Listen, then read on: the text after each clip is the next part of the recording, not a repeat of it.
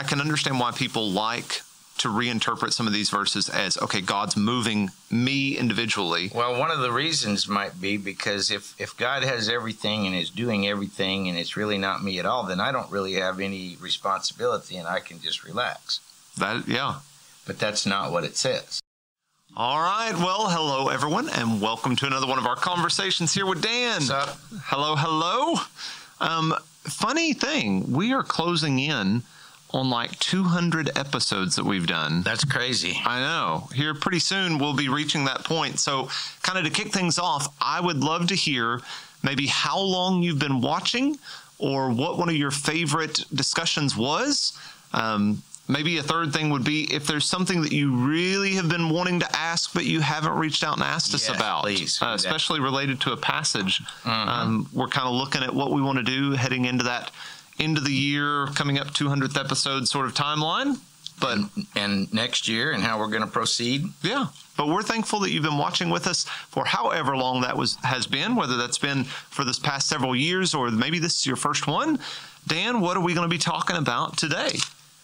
Well, a person sent us in a question about God's plans for us, and I think mentioned a particular scripture. So why don't you use that and tell us what we're going to look at here this morning? They specifically were talking about the concept that everything has a time and a purpose and a reason for it happening. That seems to be a really popular thing to discuss in church or Christian circles and things.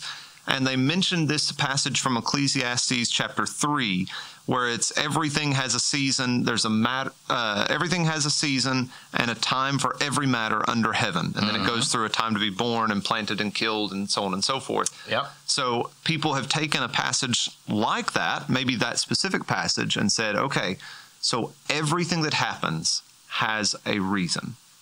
And so I guess the question is that really the case? Is that what this passage is telling us? Yeah. Okay. In this passage in Ecclesiastes 3, he's talking, if you read the book of Ecclesiastes, about the purpose of life and the meaning of life. And he's talking about, is the purpose of life to have pleasure? Is the purpose of life to study and learn everything there is? Is the purpose of life to build great buildings and projects and cities? What is the purpose of life? And he keeps saying all is vanity, striving after the wind.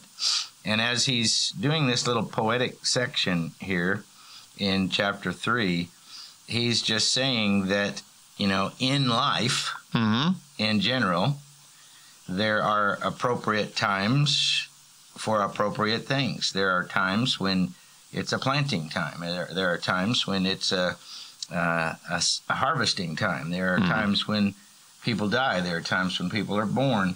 These are facts of life.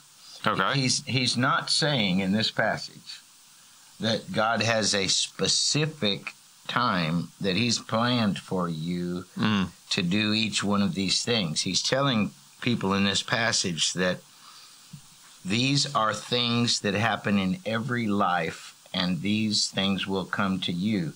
There will be times of this and times of that and times of these other things. Yeah. But he's not really saying, if I'm in a particularly good time in my life, I've really been hitting on all cylinders, things at work are going well. It's not really for me to say, oh, this is my God-appointed time of harvest. This is my God-appointed time of prosperity. No, that's really not the focus of this passage. Okay. It's just more saying there's a natural order to the things that happen in the world around us. That's right. Okay. There will be all these times, and there are appropriate times to do all of these things. Okay. So I know this isn't the only passage that people tend to go to ask that question or to see in the Bible. It feels like it's being told to us, or we are being told that God has specific plans for us. So I guess lead us through some of those other ones. Well, one of the most popular is Jeremiah 29:11. Okay. Let's look that one up. All right. Jeremiah 29 is, if you read the prophet Jeremiah, it's in the context of winding down toward the destruction of Jerusalem and the Babylonian captivity. And if you will go to chapter 29, verse 4, and read just a few verses there. All right, it says, "Thus says the Lord of hosts, the God of Israel, to all the exiles whom I have sent into exile from Jerusalem to Babylon, build houses and live in them, plant gardens, eat their produce, take wives and have sons and daughters, take wives for your sons and give your daughters in marriage, that they may bear sons and daughters, multiply there and do not decrease. But seek the welfare of the city where I have sent you into exile, and pray to the Lord on its behalf, for in its welfare you will find your welfare. For thus says the Lord of hosts, the God of Israel, do not let your prophets and your diviners who are among you deceive you, and do not listen to the dreams that they dream.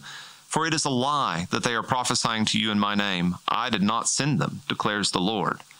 For thus says the Lord, when 70 years are completed for Babylon, I will visit you, and I will fulfill to you my promise, and bring you back from to this place." All right, so that's the verse that immediately precedes the plans for you. Yeah. Now, first of all, the you is plural. Okay. It's talking about the people of Israel who have been sent into Babylonian captivity. Mm-hmm. The place that you read, the passage you read, God tells them while you're in captivity, make the best of your time, marry and have children and be good to the city where you're living over there in Babylon, but I haven't abandoned you. Mm-hmm. I'm going to fulfill my promise that I made before, that you would be in captivity for 70 years, ... Right. Verse 11. Okay, and so then it says, "For I know the plans I have for you, declares the Lord." Who's the you there, Brother Jed? I believe that would be the people of Israel who are in captivity. That is exactly right. Okay, so I know the plans for you Israelites in captivity, declares the Lord, plans for wholeness and not for evil, to give you a future and a hope. Then, So what he's going to do is he's told them in verse 10, when these 70 years are completed, I will bring you out of captivity. I know the plans I have for you, which are to return to the land. yeah, If you go back earlier in Jeremiah to Jeremiah 25 okay, and go down to verse 11 and 12, he's saying the same thing there. it says, "This whole land shall become a ruin and a waste, and these nations shall serve the kings of Babylon 70 years. Then after 70 years are completed, I will punish the king of Babylon and that nation, the land of the Chaldeans, for their iniquity, declares the Lord, making the land an everlasting waste." All right, so he said, I'm going to have you in captivity 70 years. Mm-hmm. Then I'm going to punish the people that took you captive, and I'll bring you back home. Yeah. So God had that plan when he punished Israel Mm-hmm. to give them their taste of slavery and captivity, and then bring people home after the captivity. That's the plan that he has in mind. So reading that passage, it's not disingenuous to the text to say, okay, this is a passage we can read to be comforted that God cares for his people, Yes. but probably not okay, so I can pull out verse 11 there and put it on my wall and say, okay, so God has a plan for me, thus says the Lord. No, that's the idea of God's plan. If you read through the prophets from 1st and 2nd Kings, and you see the people falling away more and more from God, and the prophets coming and begging them to come back and repent, then finally God saying, I've had enough of you people. Yeah. You're going to be destroyed, and I'm going to send you into captivity. See, it's not that each individual Israelite had a specific plan for him or her. Yeah. It is that in God's relationship with his people, he told them ahead of time that if they didn't do certain things, he would do certain things to them, which he fulfilled in the Babylonian captivity. Yeah. And then he said, after 70 years, a remnant of you are going to return. And that's what happens if you read the books of Ezra and Nehemiah, they return.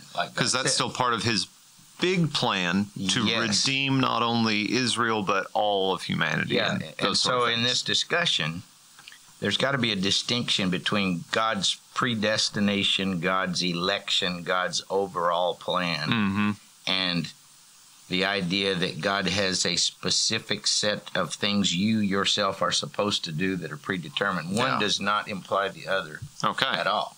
All right, so let's look at a couple of others. Yeah, what else we got? One of the big ones that is used is Esther 4:14. Okay. You know, who knows that maybe you've come to the kingdom for such a time as this. Yeah. And that's Mordecai talking to her, about going to the king and all this other stuff. Yeah. Yeah. So, Esther, who knows but what you're in the right place at the right time, and God has seen that you can be the one that takes care of this, you know. But it doesn't necessarily mean that Esther's life has been planned down to the T. Now, that God wanted to deliver the Jews, that God had certain plans in mind for the Israelite nation, maybe so. And maybe he used this lady that was there at the right place in the right time for that. But that doesn't mean that every person in Israel had a step-by-step plan. You know, when I've read that, his statement to Esther, I almost hear a similar statement, and you'll have to remind me of names because I'm terrible at it, but when the one guy in the group of the Jewish leaders at the end goes, hey, let's not stop this just in case it is of God, and if it isn't of God, he'll take care of it. In Acts chapter 4 and 5, Gamaliel there says, we go. You know, if this is from God, you won't be able to stop it. But he was talking about the whole movement of the preaching of the gospel by the apostles. If this is a God movement, you won't be able to stop it. You'll be working against God. And I kind of hear that there. He's going, you know, perhaps this is God moving through you. It's not a statement of this is God's specific thing he wants for you, but why would you be held back? Or in that case, why would we stop something just in case this is God at work here? Yeah, for example, there's many other passages. God promised Abraham, we've talked about this before, I will make of you a great nation. I will bless you. You know, in you and your seed, all the nations will be blessed. But then there came this great famine on the land of Canaan and all the other nations around there. And the seed of Abraham, the descendants of Abraham, were threatened to be wiped out in that famine. But God, looking down through time, was keeping his promise to Abraham when he sent Joseph to Egypt. You know, God said, now I know his brothers are jealous of him, and I know his brothers want to get rid of him, and if they get rid of him, I'll just use that, and if he goes to Egypt, I'll just use that, and I'll make sure the people of Israel stay alive. So in that particular case, God used Joseph to save the nation alive. That doesn't mean that every step in between of his life was planned out for him, or every step of his brothers' lives were planned out for them, you know, and every decision they made every day. But the big plan of God, that was going to happen one way or the other. Which is predestined, was to save the nation of Israel alive. And those people were at the right places, and God used them to do that particular thing. All right. So we can be used in the great plan of God, and are if we lend ourselves to that, but that does not mean that every step I take through every day is pre-planned by God. Or possibly even that I was the only one who could have accomplished it. Exactly. If not me, somebody else. So look at Romans 8:28. We've talked about this passage before. And it might be worth one day doing a sort of a passage attack type thing and breaking this verse down. But I challenge the listeners out there to get several different translations and look at this verse in the translations. Romans 8:28 is about the suffering that comes about in people's lives, and how that God can use that suffering to accomplish his purpose. Read your beloved ESV there in that. I tell Jed he should not marry translations, he should date them. But anyway, go ahead and read the ESV. That's why I have my NIV, my ESV, and a literal. Anyway. Get your ESV and read it there. All right, 28. And we know that for those, let me start that again. And we know that for those who love God, all things work together for good. All right. So there's so much we can say about that. But first of all things don't work by themselves. True. The literal, the Greek text there says, he works all things. It's third person singular. And then the end of it, for those who are called according to his purpose. All right. So if you really structure that verse, and we'll have to spend another thing on this, it goes something like this. To those who love the Lord and are the called, God works everything for good according to his purpose. Meaning, in your life, if you are one of God's people and you lend yourself to be used by him, he will use your life for his purpose. In other words, he will work through you to accomplish his purposes. That doesn't mean he said, go to that one store and get your coffee this morning, Jed, and park in that place. It means if you're open and ready to be used, he'll use you in your good time and he'll use you in your suffering. It's not that it's going to work out good for you in this life, but it's going to be for the good of his purpose, according to his great big plan. And does it even mean that everything that happens is good? No. Yeah. All things in this refer to all the suffering and all the trials and all the everything else in your life. God will use it for his purpose. So if you pray every day, God, use me, work through me. You know, when I meet people, you know, may my speech influence them, work through me, use me in this situation. God will answer that prayer, and he will use you for the good of his purpose, for the salvation of souls. That doesn't mean that, you know, every time you play ball with Judah or Asher, that God said, go play ball with them right now at this moment. You know, that's not what that's about. Yeah. Okay. So it's not everything planned down to the moment. Every minor cut had a reason for that happening. You know, it was necessary for my life or anything like that. There is an element of the world is at work, like natural things occur all the time. But as far as, like you keep praising it, our openness to God working through us. Yes. In whatever the season may be that we're in. Yes. In Romans 6, look at verse 12 through 14. It's talking about who uses us and under what circumstances. Romans 6, starting in verse 12. Let not sin therefore reign in your mortal bodies to make you obey their passions. Do not present your members to sin as instruments for unrighteousness, but present yourself to God as those who have been brought from death to life, and your members to God as instruments for righteousness. All right, that's good. So depending on to whom you present yourself, that is, if you present yourself to God and says, my hands are your hands, my feet are your feet, use me today. And if you're really open to that and looking for opportunities, God will use you for his purpose.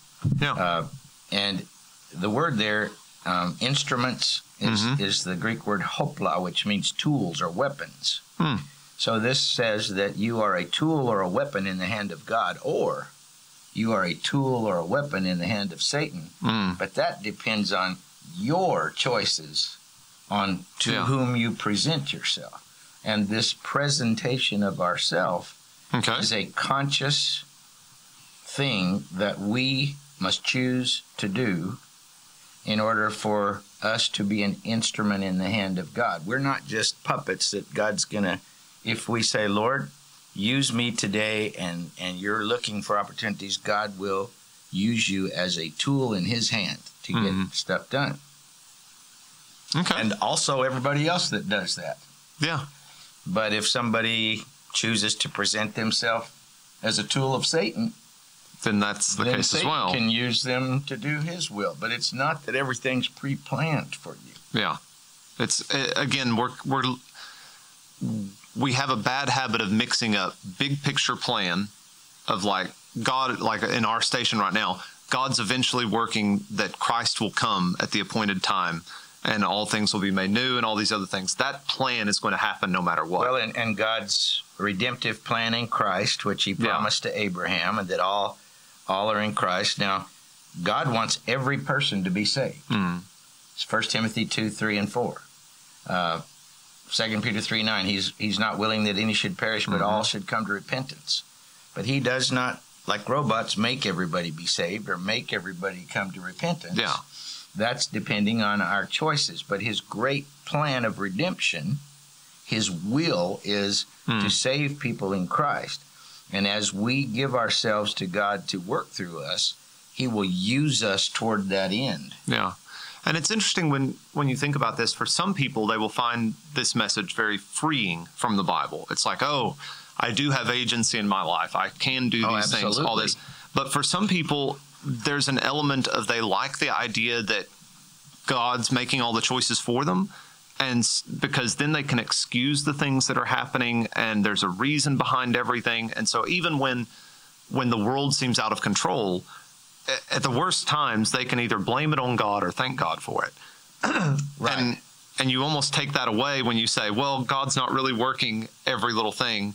So I can hear kind of people loving this idea and people hating this idea. It doesn't matter whether they love it or hate it. Yeah, I'm just going, I can understand why people like to reinterpret some of these verses as, okay, God's moving me individually. Well, one of the reasons might be because if God has everything and is doing everything and it's really not me at all, then I don't really have any responsibility and I can just relax.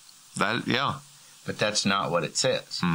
What it says is that, God, this is God's big plan for what he wants to accomplish in the world. Now, do you, Jed, or do you, Dan, want to be part of that plan and be a tool in God's hand to accomplish that plan? And if we decide yes and we give ourselves to that, then God will use us in accordance with our prayers and dedication and et cetera. God will use us. That doesn't mean you'll have a happy life necessarily. True. So I know you've got a couple more verses. Yeah. Things that we want to go through quickly to present to them that maybe they can look into, kind of taking this framework and applying it to the context around it. Yeah, let's look at another one from Jeremiah. Look at Jeremiah 1. And this is one of those that can be certainly abused, and I meant to bring this up, but look at Jeremiah 1 starting at verse 4. Now the word of the Lord came to me, saying, before I formed you in the womb, I knew you, and before you were born, I consecrated you. I appointed you a prophet to the nations. All right. So there, Jeremiah himself individually was chosen and appointed by God to be a prophet to the nations. Paul almost repeats this, almost verbatim, in Galatians 1:15 following. When it pleased God who chose me from my mother's womb and called me by his grace to reveal his son in me, he's referring to Jeremiah 1:5. Yeah. And he's saying, just like God chose Jeremiah to be a prophet to the nations, God chose Paul to be an apostle to the Gentiles, to the nations. Yeah. And so in the case of special prophets like Moses, Jeremiah, Isaiah, Amos, Elisha, Elijah, the apostles, God chose them, like John 16:15, maybe. See if it's 15:16. Look at John 15:16. 15:16 is, you did not choose me. Yes. You did not choose me, but I chose you and appointed you that you should go and bear fruit, and that your fruit should abide, so that whatever you ask the Father in my name, he may give it to you. And that's a perfect example of a passage that the Calvinists will take completely out of its context and use the wrong way, because that's Jesus talking to the apostles around the Last Supper table. Yeah. And he says to those guys, those special men, you didn't choose me. I chose you, see, and appointed you. Yeah. Like he says to Jeremiah. So even in the first chapter of Acts, Judas hangs himself, and Peter is saying, we need to have another apostle to fill his ministry. Look at Acts 1:21, 22. So one of the men who have accompanied us during that time that the Lord Jesus Christ went in and out amongst us, talking about let another take this office, beginning from the baptism of John until the day when he was taken up from us, one of these men must become with us a witness to his resurrection. All right. See, not all of those men. Yeah. One man. And that man was Matthias, whom God chose to be an apostle. See? So there is a sense in which God has chosen in the Bible specific prophets, specific apostles, and he's called them to be his servants in specific ways. See? But the Bible doesn't indicate that translates to all people, all Christians, that he does the same thing for us. So we don't want to take the idea being that God never chooses anyone, but God chooses very specific people at specific times And those are clearly indicated in Scripture. Right. And also clearly indicated is that, after God chose those apostles, he didn't keep choosing more apostles and more apostles. Those were his apostles. And Yeah. that was a temporary sort of thing. So, Okay. all right. So, we already talked about 2 Peter 3:9. Okay. Oh, let's look at Psalm 32:8. All right. 8 and 9. I think that's one that is used in this context that can really be misused, but read it for us. Okay. Psalm 32, 8 and 9. I will instruct you and teach you in the way that you should go. I will counsel you with my eye upon you. Be not like a horse or mule without understanding, which must be curbed with bit and bridle, or it will not stay near you. All right. So Psalm 32:8, just verse 8, is used by some of these folks to say that, okay, God is going to pretty much tell you, whisper in your ear every step of the way. I'm going to teach you. I've got my eye on you. I'm going to direct you every step. You go this way, you do that. Yeah. But in the context of Psalm 32, this is David's sin. Mm-hmm. David kept hold of his sin for a good long time, and then he finally confessed his sin. God forgave his sin. He found joy again in the grace of God. And then God says to him in verse 8, now, David, you've messed up big time, but if you really want to know what I want for your life, then, I'll teach you and tell you how you ought to act, but don't be like you've been, rebellious like a horse or a mule that won't do what I tell you to do. He's talking about people who won't listen to God's will. David started out doing that, meditating in the law of God all the time, and he got sidetracked. A little. And God said, look, if you want to be rejoicing in my grace, then you're going to have to go back to listening to my instructions and doing what I tell you to do. But that doesn't mean, David, go out this door. David, go talk to that person. It doesn't mean that. Yeah. He's giving the general instruction of listen to my counsel and my words and those sort of things. In God's word. That's right. Okay. That's right. Yeah. All right. Anything else? I mean, that's a full coverage going. Yeah, I think we're good. I just want to encourage people to look at, as you said, the big plan of God in Scripture, the predestined redemptive plan of God. That's the thing that is predetermined. But the behavior of individuals is not predetermined. That's something we do by choice. Yeah. But God will use us. Yeah. Every day he'll work through us if we lend ourselves to him and walk in obedience to him. Okay. So hopefully that helps, provides a little more context to some of these, you don't want to call them pop verses sort of idea, because, I mean, they are God's word. Well, but the words without the context are really not God's word, because the word only means what it says in its context. There we go. So a lot of times if you're reading something and it says for you or they or them, maybe go find out who the you, they, or them would be. That's what I'm talking about right there. And listen to that guy right there. Go find out who that is, and then if you can put that in the brackets and it still applies to you, great. If it was specifically to someone else, maybe appreciate what God was telling and the comfort that he provides through his larger plan, but don't interpret that you are that person. Yeah. Right. Okay. Well, thanks for going through this. Thanks for being with us today. Share, do those comments. Like I said, we're coming up on the 200, so it's always great to hear from our audience. So thanks again, Dan, for your time. We'll see y'all next time. Bye.